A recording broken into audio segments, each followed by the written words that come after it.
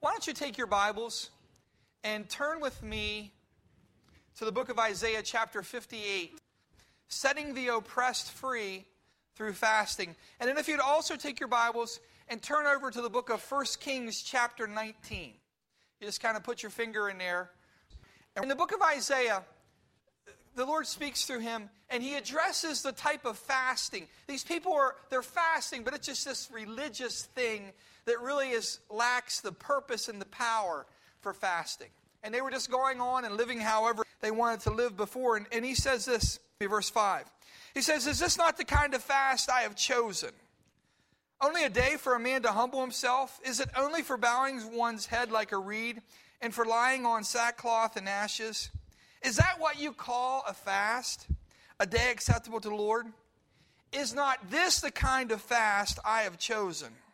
To loose the chains of injustice and untie the cords of the yoke, to set the oppressed free," underline that in your Bible, "and to break every yoke." And he goes on to say, "Is it not to share your food with the hungry and to provide the poor wanderer with shelter? When you see the naked, to clothe him, and not to turn away from your own flesh and blood? When you do that," the next verse says, "then your light will break forth like the dawn, and your healing will quickly appear. Then your righteousness will go before you, and the glory of the Lord will be your rear guard. Then you will call, and the Lord will answer. You will cry for help, and he will say, 'Here am I.'" And if you do away with the yoke of oppression, with the pointing finger and malicious talk, and if you spend yourself on behalf of the hungry and satisfy the needs of the oppressed, will rise into darkness, and your night will become like the noonday. The Lord will guide you always, and he will satisfy your needs in a sun-scorched land, and will strengthen your frame. You will be like a well-watered garden, like a spring whose waters never fail. We could keep on reading, but I'm going to have to stop there. Isaiah speaks of a fast, anointed by the Holy Spirit. He speaks of a fast that will set the oppressed free and that will break every yoke or every bondage that people are under. Now, most of you are familiar with Elijah, who stood alone on Mount Carmel. You're familiar with him, 1 Kings 19. Elijah had a showdown with 450 prophets of Baal. Now, a little bit of background, a little bit of history there. Elijah comes upon the scene, and the nation of Israel was in a horrible backslidden state. They had given themselves over under the leadership of Ahab and Jezebel. They had given themselves over to the worship of Baal. And as part of that, Jezebel was a major supporter of the worship of Baal, and so Ahab had many of the prophets of the Lord killed and put to death. And so Elisha comes on the scene, and whenever he comes on the scene, he prays, and he asks God to shut off the rain. And for years, it stopped raining. Okay? Then he calls for, in essence, what we're going to say is a showdown between him and the prophets of Baal. He goes and meets with Ahab, and he says, "We're going to have the nation gather together on Mount Carmel, and we're going to see whose God is real." So on that day, the people all gathered together. There were 400 prophets of Ashtoreth and 450 prophets of Baal who were there that day. And Elijah looks at the people, at the nation, he says, "Now listen, how long are you going to waver between two opinions? If Baal is God, then go ahead and serve them. But if the Lord Almighty is God, then you serve him." And he says, "And here's how we'll know who's God. The God who answers by fire, that's the God we're going to serve." And so what he does is they build two altars. And as they build these two altars, the 450 prophets of Baal begin to call out to their God. And they begin to call down and pray to their God. But nothing happens. And Elijah begins to taunt them. "Well, maybe your God is tired. maybe he's asleep. Maybe your God is hard of hearing that he can't hear you. And he go, hey, well, maybe your God is in the bathroom. Maybe he's busy. Maybe he's disposed. He doesn't have time. What's going on? And then he says, whenever and the people begin to cut themselves and they get in this frenzy, calling upon their God, but nothing happens. And so Elijah says, okay, now it's go time now. And Elijah says, well, this is what I want you to do before we get started so that there's no confusion. Why don't you get a bunch of water and dump it on the altar and on the wood and on the sacrifice. And they bring a bunch of water and they dump it on. And he says, now do it again. And they go and they do it again. And he says, do it a third time. And they do it a third time. And the water, there was so much water, the wood and the sacrifice were soaked. And the water around the trench, around this altar that they had built, was filled with water. I just said, now we can do it. Now we're ready. Now we're ready. And so he begins to call upon the Lord. And in that moment, the scripture tells us that God answered by fire, and that fire fell from heaven, and it hit the altar, it consumed the sacrifice, the wood, and it dried up all of the water. It even lapped up all the water that was in the trench around the sacrifice. And then he says to the people, take care of these false prophets. And the people rise up and kill 450 false prophets of Baal. Then he goes on and says, I want you to look ahead. He sends a servant out and said, I want you to go look. And as the servant goes out and looks, he says, do you see anything happening? He says, there's nothing out there. He says, go look again. And he looks again. And eventually he sees a small cloud about the size of a hand. And he says, you guys get ready, because rain's about to come. You get ready because you got to understand this. It's been years. People are dying from lack. The ground has produced nothing. It's been drought for years. And Elijah says, get ready because it's beginning to rain. And he tells the King Ahab, he says to King Ahab, you better get your chariot and you better get hooked up because it's going to rain and you're not going to make it back before the rain starts. And so what Elijah does, supernaturally, he tucks his robe into his pants and he runs ahead. I believe it was like 20-some miles. He runs ahead of the King Ahab and his chariots, and he beats him into the place that they were running towards. Now, he was supernaturally, he was empowered. Now, here's where our story gets a little bit complicated, though. Because here's Elijah, he's a prophet, he's anointed by God. He prays and the rain stops. He kneels and he prays and it begins to rain after years of not raining. He prays and fire comes down from heaven and consumes an altar. And the sacrifice and the wood and all the water that's there. Elijah, if you read a little bit more about Elijah, earlier on in his ministry, there was a widow at Zarephath. And he told her, if you give to me first, you supply my need, and God will take care of yours. And the jug of oil and the flour never ran out that whole time during this drought.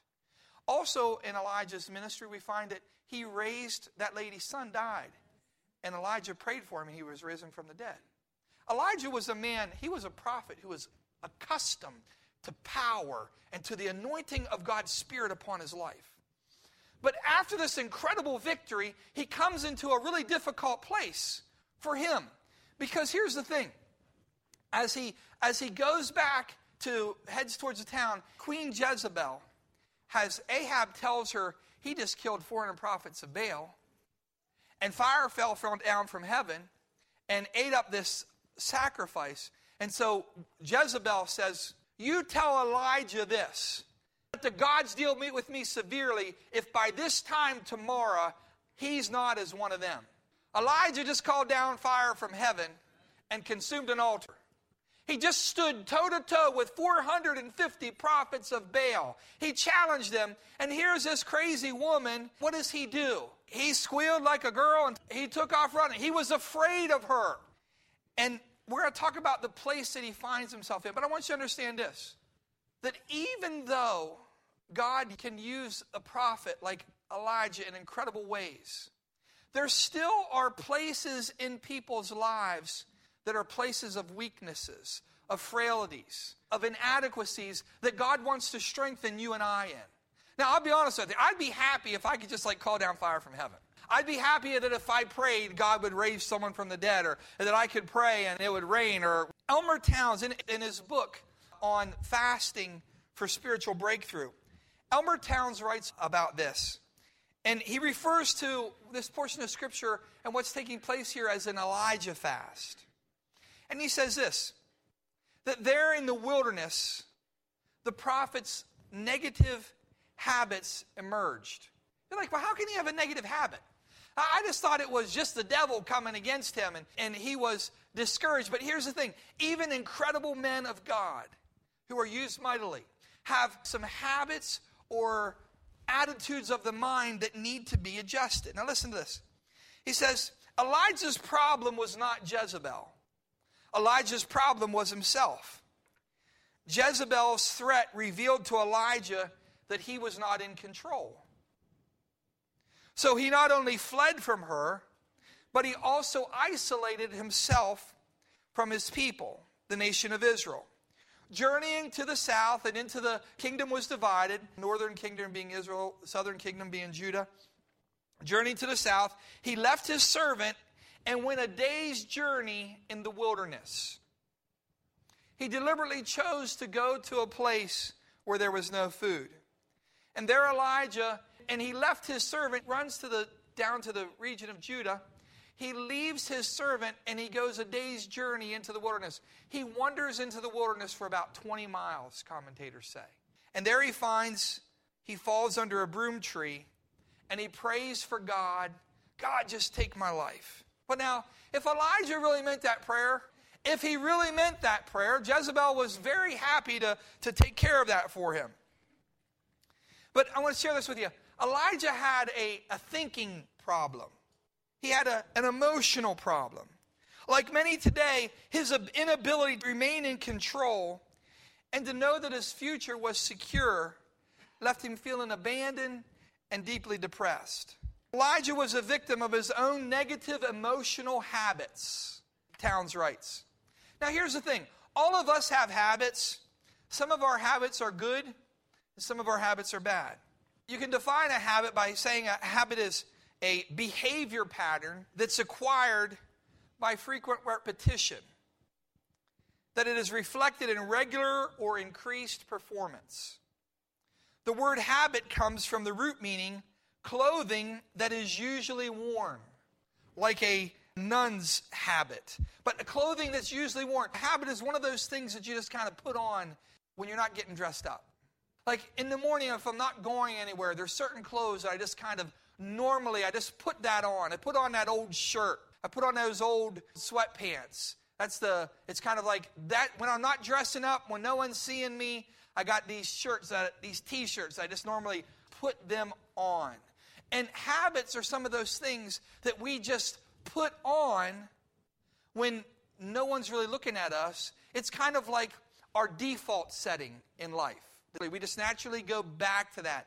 Unless we change that setting, and a typical response is go back to this habit.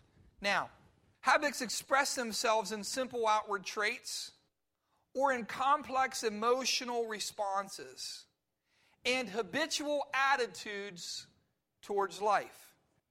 I want you to think about that one. Habitual attitudes towards life. There's sometimes where when pressure comes on us, it's like, well, I knew things weren't going to work out for me. Things can be going great for you, and one bit negative word, and you're like, well, yeah, I knew things would never change. It's that those attitudes that are kind of default settings in our minds that the Scripture says that we're not to be conformed any longer to the patterns of this world, but you and I are to be transformed by the renewing of our minds. Now, here's the deal. God promises that fasting can break self-destructive habits. Fasting invites God into our problems. Then in the strength of God, victory is possible. And Townsend, I'm going to share with you a little bit more about what he wrote. Towns wrote this. He said, people suffering from emotional habits similar to those of Elijah often struggle with one of several kinds of self-image problems. A negative self-image, a low self-image, a threatening self-image, or self-rejection.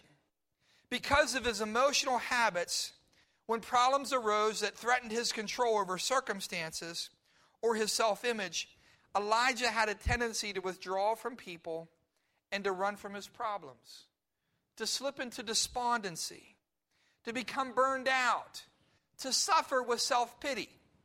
Now, some of us will say, how could he do that? He had just called down fire from God. Why didn't he stand up that time? God would have came through for him. And yet, how many times have we faced situations where it's like that voice in our head that says, see, you've not really changed. God's not going to hear your prayers. You can't do that. That those voices that are the negative voices that kind of speak discouragement and fear into people's lives. Well, just real quick, there's a couple things that we can learn from Elijah's experience. The first is that if we're not careful, defeat can follow a great victory. Defeat can follow a great victory if you and I are not careful. And there's numerous portions of Scripture that would remind us of that. One of them would be Noah. The Scripture said that Noah was a preacher of righteousness. And he preached against the drunkenness of a generation. Okay? I mean, Noah just said, what you guys are doing is wrong. This is not acceptable. Turn back to God. Turn back to God. And to such a degree that God destroyed all the families on the earth except for Noah and his family. They were saved in the ark. And then after God delivers him, what does Noah do? Noah goes out, plants a vineyard, gets drunk, and God judges his children as a result. We think of Abraham. Abraham was a man of faith. He trusted God. When God said to get up, pick up and go, I'm going to take you to a land that I'm going to give to you. Abraham picks up and he trusts God and heads out. Yet we find it on 2 occasions, Abraham lied about his wife being his wife, and he said that she was his sister, so that he could protect himself. And in fact, the one time, the king, this leader of the area, takes his wife, Abram's wife, Sarai, and he puts her into his harem, and God begins to bring judgment upon the guy. And the guy's like, what are you trying to do to me? Why didn't you just tell me that she was your wife? But because of fear, he lies. The Scripture tells us this, that let he who thinks he stands take heed, lest he fall. Now, the second thing I want to point out to you just real quick is that if we're not careful, once again, we can get depressed doing God's work. Well, some of you say, well, wait a minute. If I'm doing what God wants to be wonderful, God used Elijah mightily, yet he could not see what God was doing in the lives of others. Remember what Elijah said? Numerous times. He said, I'm the only one who has not bowed their knee to Baal. But God said to him, no, Elijah, there's 7,000 in Israel who have not bowed their knee to Baal. He was so focused upon himself that he could not see the bigger picture. And so we get too inward focused. It's easy for discouragement and depression to come upon us. And the other thing real quick is that past victories do not necessarily break bad habits. Because God uses you mightily, because God works in your life and you have numerous victories, does not mean that there's still not work for God to do. That there's still not thought patterns or attitudes of our hearts that God wants to transform, that he wants to deliver us from, that he wants to set us free from. What do we do when we find ourselves in a situation like Elijah was in? And you can take your Bibles in 1 Kings 19. We'll start at verse 3. Elijah was afraid and ran for his life. And when he came to Beersheba in Judah, he left his servant there, while he himself went a day's journey into the desert. And he came to a broom tree, sat down under it, and prayed that he might die. I've had enough, Lord. And have you ever felt that way? That's it, God. I've had enough. Take my life. I'm no better than my ancestors. Then he lay down under the tree and fell asleep. All at once, an angel touched him and said, get up and eat. He looked around, and there by his head was a cake of bread baked over hot coals in a jar of water. He ate and drank and then lay down. The angel of the Lord came back a second time and touched him and said, "Get up and eat, for the journey is too much for you." So he got up and ate and drank. Strengthened by that food, he traveled 40 days and 40 nights until he reached Horeb, the mountain of God. There he went into a cave and spent the night. And the word of the Lord came to him, "What are you doing here, Elijah?" That's a good one for you to underline if you write in your Bible. What are you doing here, Elijah? Because God's going to ask him that same question again. He replied, "I have been very zealous for the Lord God Almighty. The Israelites have rejected your covenant, broken down your altars, and put your prophets to death with the sword. I am the only one left, and now they're trying to kill me too." The Lord said, "Go out and stand on the mountain and in the presence of the Lord, for the Lord is about to pass by." Then a great and powerful wind tore the mountain apart and shattered the rocks before the Lord. But the Lord was not in the wind. After the wind there was an earthquake, but the Lord was not in the earthquake. After the earthquake came a fire, but the Lord was not in the fire. And after the fire came a gentle whisper. When Elijah heard it, he pulled his cloak over his face and went out and stood at the mouth of the cave. Then a voice said to him, "What are you doing here, Elijah?" He replied, "I have been very zealous for the Lord God Almighty. The Israelites have rejected your covenant, broken down your altars, and put your prophets to death with the sword. I am the only one left, and now they're trying to kill me too." The Lord said to him, "Go back the way you came, and go to the desert of Damascus. When you get there, anoint Hazael king over Aram. Also anoint Jehu, son of Nimshi, king over Israel, and anoint Elisha, son of Shaphat from Abel Maholah, to succeed you as prophet. Jehu will put to death any who escape the sword of Hazael, and Elisha will put to death any who escape the sword of Jehu. Yet I reserve 7,000 in Israel, all whose knees have not bowed down to Baal, and all whose mouths have not kissed him." Now, what do we do when we find ourselves in these situations? These situations where you feel trapped. These situations where you feel paralyzed. That's how Elijah felt. He felt trapped. He felt paralyzed. And looking back, for us, we can say, how could he feel that way? I don't understand this. How could Elijah feel this way? He called down fire from heaven. He raised the dead. Now, what do we need to do? What we need to do is we need to do, number one, is to recognize your limitations. Elijah knew what he needed to do. He needed to go to the place where God had revealed himself to his people. He needed to go to Sinai, where God had revealed himself to Moses. But he was not ready for the trip. And an angel of the Lord told him that the journey was too great for him. And he allowed the angel of the Lord to minister to him. The second thing, so you and I need to know what our limitations are. We need to recognize our limitations, that in our own strength, there's thought patterns, there's attitudes, there's habits, that in your own strength, they're too strong for you. In your own ability, you say, well, I've tried to change. In your own ability, those things have not been defeated yet in your life, but they will be. So know your limitations. The second point is go where you can meet God. Elijah knew his limitations. He allowed the angel to minister to him. He allowed the angel to feed him. And the second thing is go where you can meet God. Horeb was the mountain range, and Sinai was the tall peak where God appeared to Moses after the Exodus. It's there that, remember, Moses met with God and then came down and found the people, and God gave him the 10 Commandments. Okay, gave him his law. You and I have places where we've met God before, both literally and symbolically. There's places where you've met God before. There's places in your life where maybe, I think of myself, I think of one of the places where I met God. I think of my parents' church back home. If you're looking at the front of the church, it's on the right-hand side. It's about 3 feet in. There's 2 altars there. There's a wooden altar that goes across the front, and then there's a stage, and on the stage there's carpet, and they turned that into an altar that goes around. About 3 feet in, I met God there numerous times. I remember the times, there were a lot of tears that were poured out there. There was a lot of things that God did in my life there. And so as I look back at a place where I can go and meet God, I recognize that God ministered to me in that place before.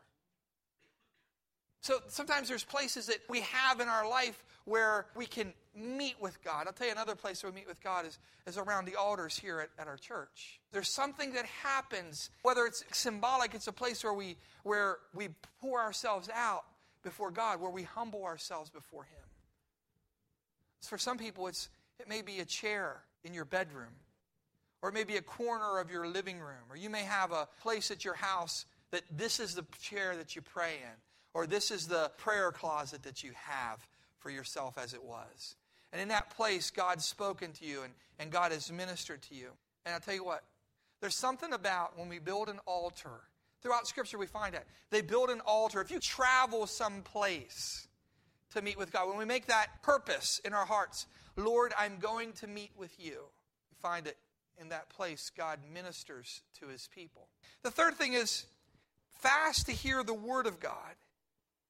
When you are discouraged, when you are depressed, when despondency and fear is filling your heart and your mind.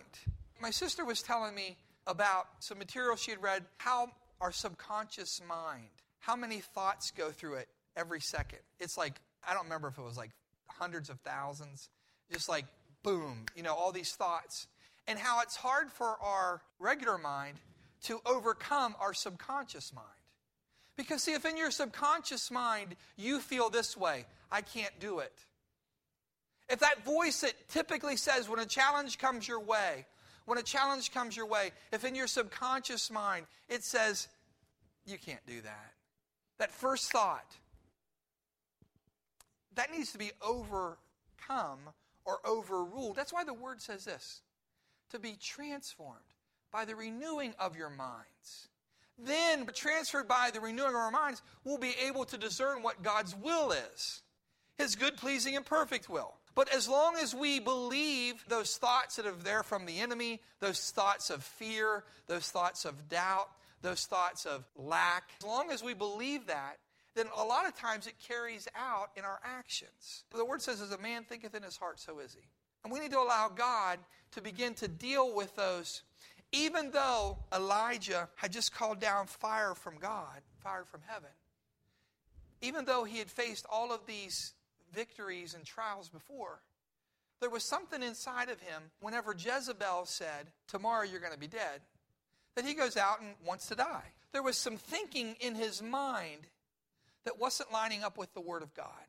Now, a lot of us will say, well, and I've often taught this, that it was an incredible, there was really strong spiritual forces that were at work. And Elijah was probably tired as well.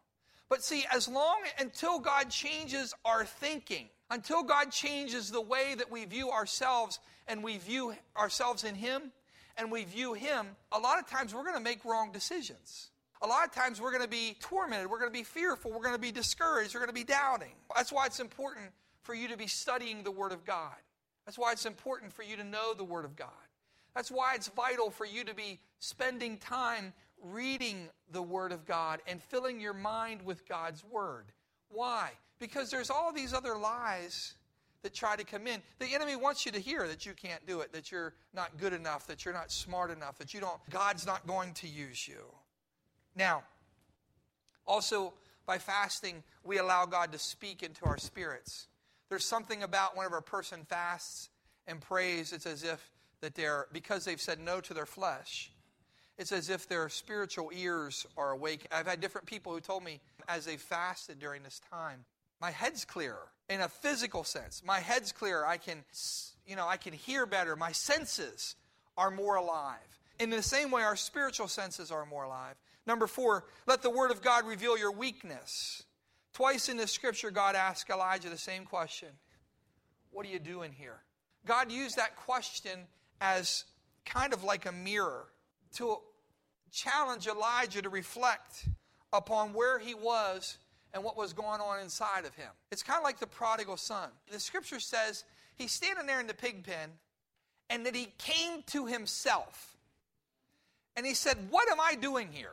I don't know about you, but there's been times in my life spiritually where like the Lord just kind of spoke to my heart and said, what are you doing here? What are you doing in this fear? What are you doing in this discouragement? What are you doing in this depression? What are you doing in this place of temptation? Get out of here. You don't belong here. That's one of the things I think what God wants to do. He wants to awaken us, and he asks Elijah that question, what are you doing here? Well, God, they're killing all the prophets. The people are rejecting you, and I'm the only one.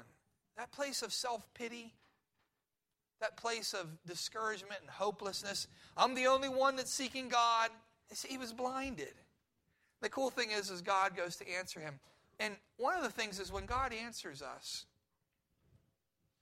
a lot of us love it. A lot of us love it when God speaks to us or when God answers by fire.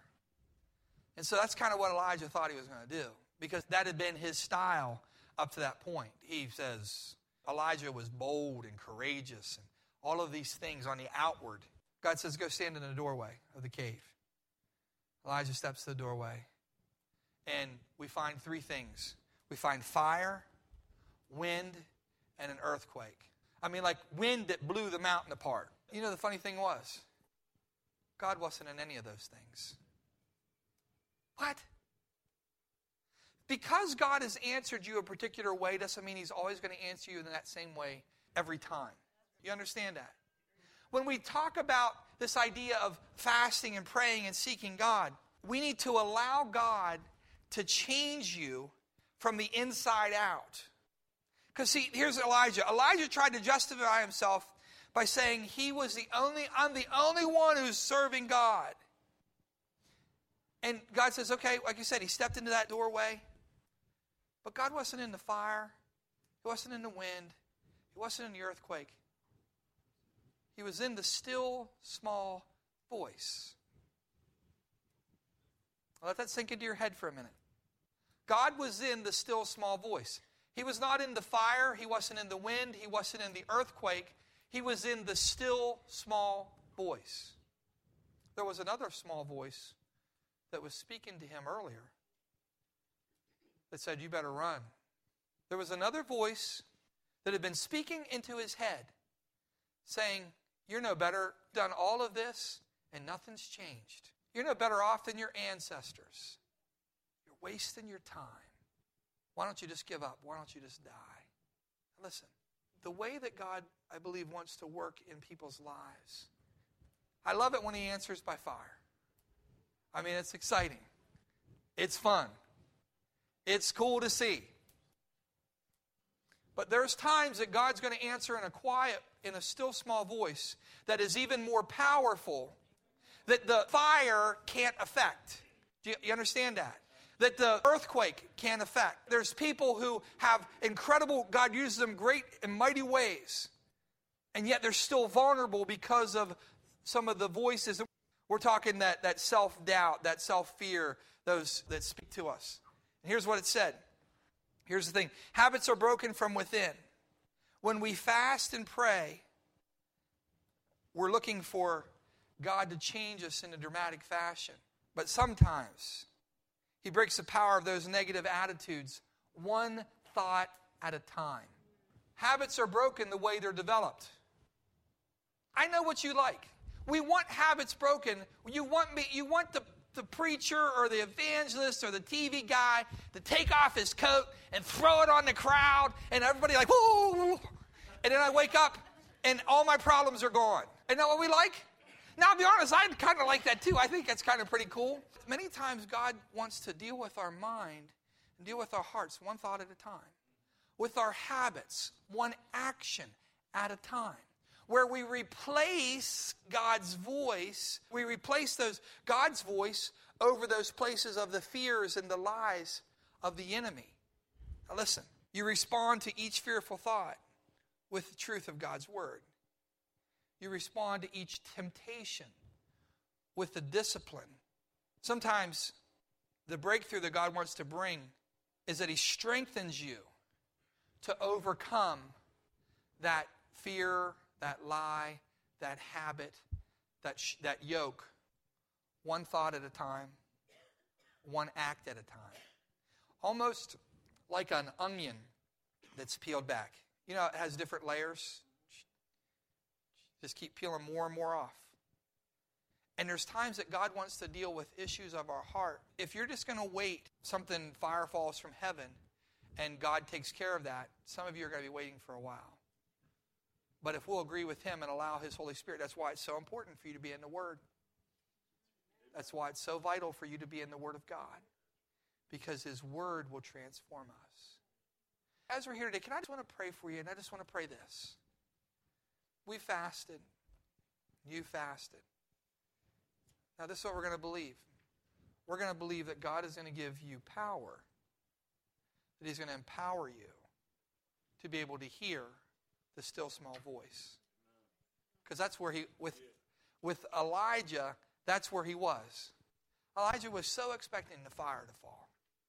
But God said, I spoke to him in a still small voice. And then what did he do? He put him back to his work. I got a job for you to do. Get out of this place. You go and do the work that I've called you to do. And for you, maybe there's someone here today and you're just discouraged or depressed. Maybe there's someone who's overcome by fears or anxieties or worries. Maybe some of you have habits of thinking in your mind that you say, Pastor, I've just always been negative. That's just the way I am. I've just always been afraid. My mom told me I couldn't do it, so I can't do it. You know, my dad said I was this. Don't be conformed any longer to the patterns of the world, but be transformed by the renewing of your mind. So, Father God, I just thank you today for our congregation, each person who's here. I ask you, Lord, that you would bless them. I ask that you would touch their minds right now. I pray, Lord, that our minds would be renewed by the power of your Holy Spirit. I pray that we'd have the strength to listen to your voice, that still small voice that still speaks to people today. That as we seek your word, Lord, maybe in the past we've said, well, I'll never change this attitude. I'll always have this wrong attitude. I'll always have this negative habit. That's just the way I am. That's who I am, and everybody has to accept that. And Lord, yet it holds us back from being all that you want us to be. So I pray, Lord, just that in this morning, that you'd begin to speak to people's hearts and their lives. And I pray that they would allow you, Lord. They would allow you. That whenever they're in a situation, that they would be able to say like David, well, wait a minute. As David faced Goliath, he said, wait a minute. I faced the lion and the bear, and God delivered them into my hands. So you uncircumcised Philistine, this day God's going to deliver you into my hands as well. May we look at things and the challenges that we face through the eyes of God. May we have hope in you. And I pray this in Jesus' name. Just go with your people, Lord, and bless and strengthen them, we pray. In Jesus' name, amen.